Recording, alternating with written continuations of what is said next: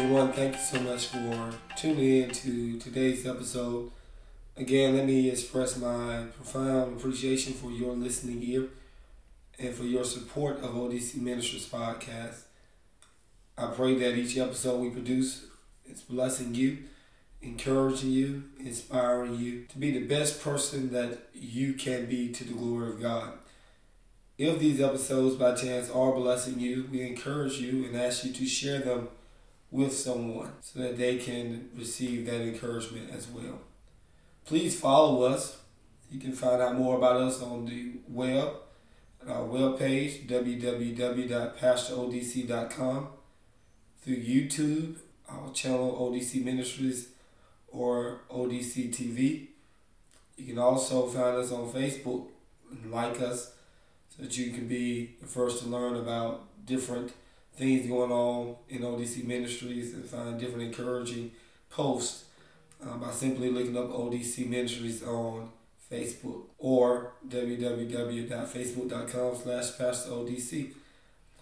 So again, thank you for your support and thank you for being here with us today. I want to talk about restoration of time. You know, we are at the anniversary date of the start of this worldwide pandemic. When we began this nightmare together, no one thought it was possible for us to be going through this for a total of 12 months plus. No one could have imagined over 500,000 people in the United States and over millions across the globe that we have lost as a result of COVID-19. No one would have thought when they began planning their year in 2020 that they would have to put all of those plans on hold. All of the spring break trips, the summertime fun, the fall adventures, the holidays with family and friends, all of those things completely postponed or altogether canceled. And what a bit inconvenience this has been. It's like a bit, when is this going to be over? We understand that. All of us have felt it. I felt it myself.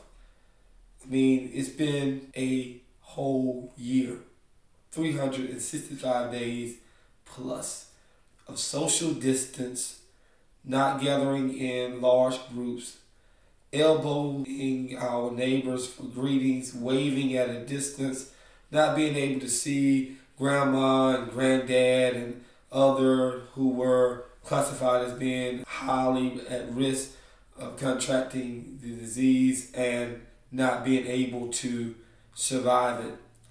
So we've all had to put our lives on hold, literally and figuratively. So what are we going to do about this year? I mean, it's a whole year gone. It's like I'm on a board for a seminary, and one of the things they were sharing with us is that enrollment is down, in particular enrollment in African American students.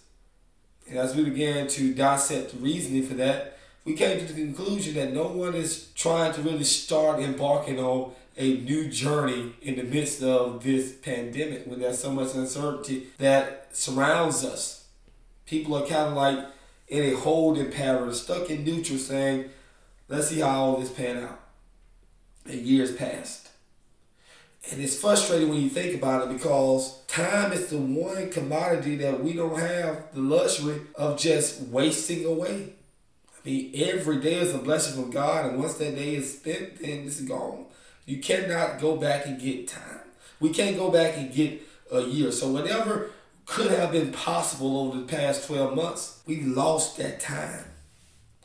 One of my favorite poems is from Benjamin Hayes. It says, I only have a minute. Only 60 seconds in it, forced upon me, can't refuse it, didn't seek it, didn't choose it, but it's up to me to use it. I will suffer if I lose it, give account if I abuse it. Just a tiny little minute, but eternity is in it. Eternity in that minute. Like what you do with your time can have far passing value beyond that particular moment. And once time is gone, all that could have been seems to be lost. But Joel says something in Joel chapter 2 about God restoring time. It's Joel chapter 2, Verse number 25. I will restore to you the years that the swarming locusts have eaten, the harper and the destroyer and the cutter, my great army which I will send among you. I will restore to you the years that the swarming locust has eaten. God said, I'll restore the time. What is God really saying here? Is God saying that he's going to go back, take us on a time travel back to 2020 and we just get relive it as if it's never happened? Of course not. This is not science fiction. This is real life. We can't go back into time and change things in the past. So what does God say when he says, I'm going to restore time? What God is really saying in that text to the people of Israel is, I'm going to bring you out in such a way that you will not feel as if you lost that year.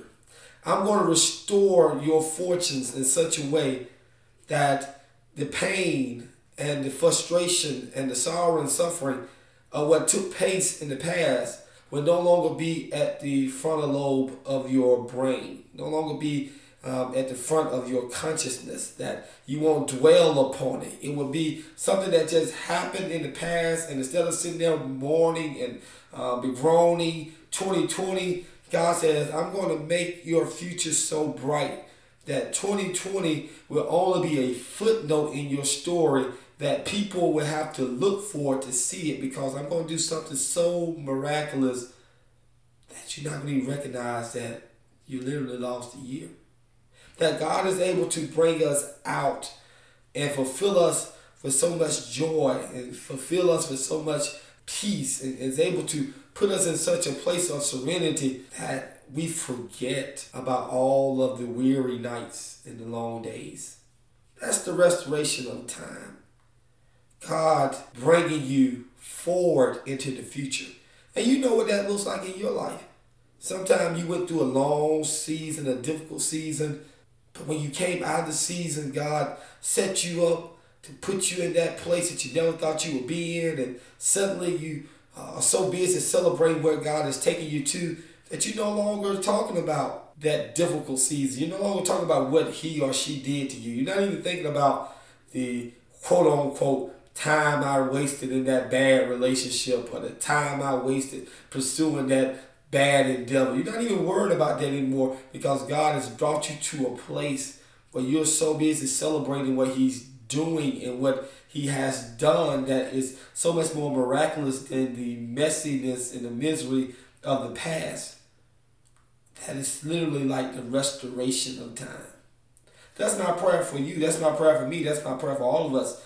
That when God brings us out and helps us to fulfill our wildest dreams and help us to see visions coming to fruition, give us clarity of our purpose and who we are, and so much so that the blessings that await us on tomorrow will far exceed the burden that we left behind in the past.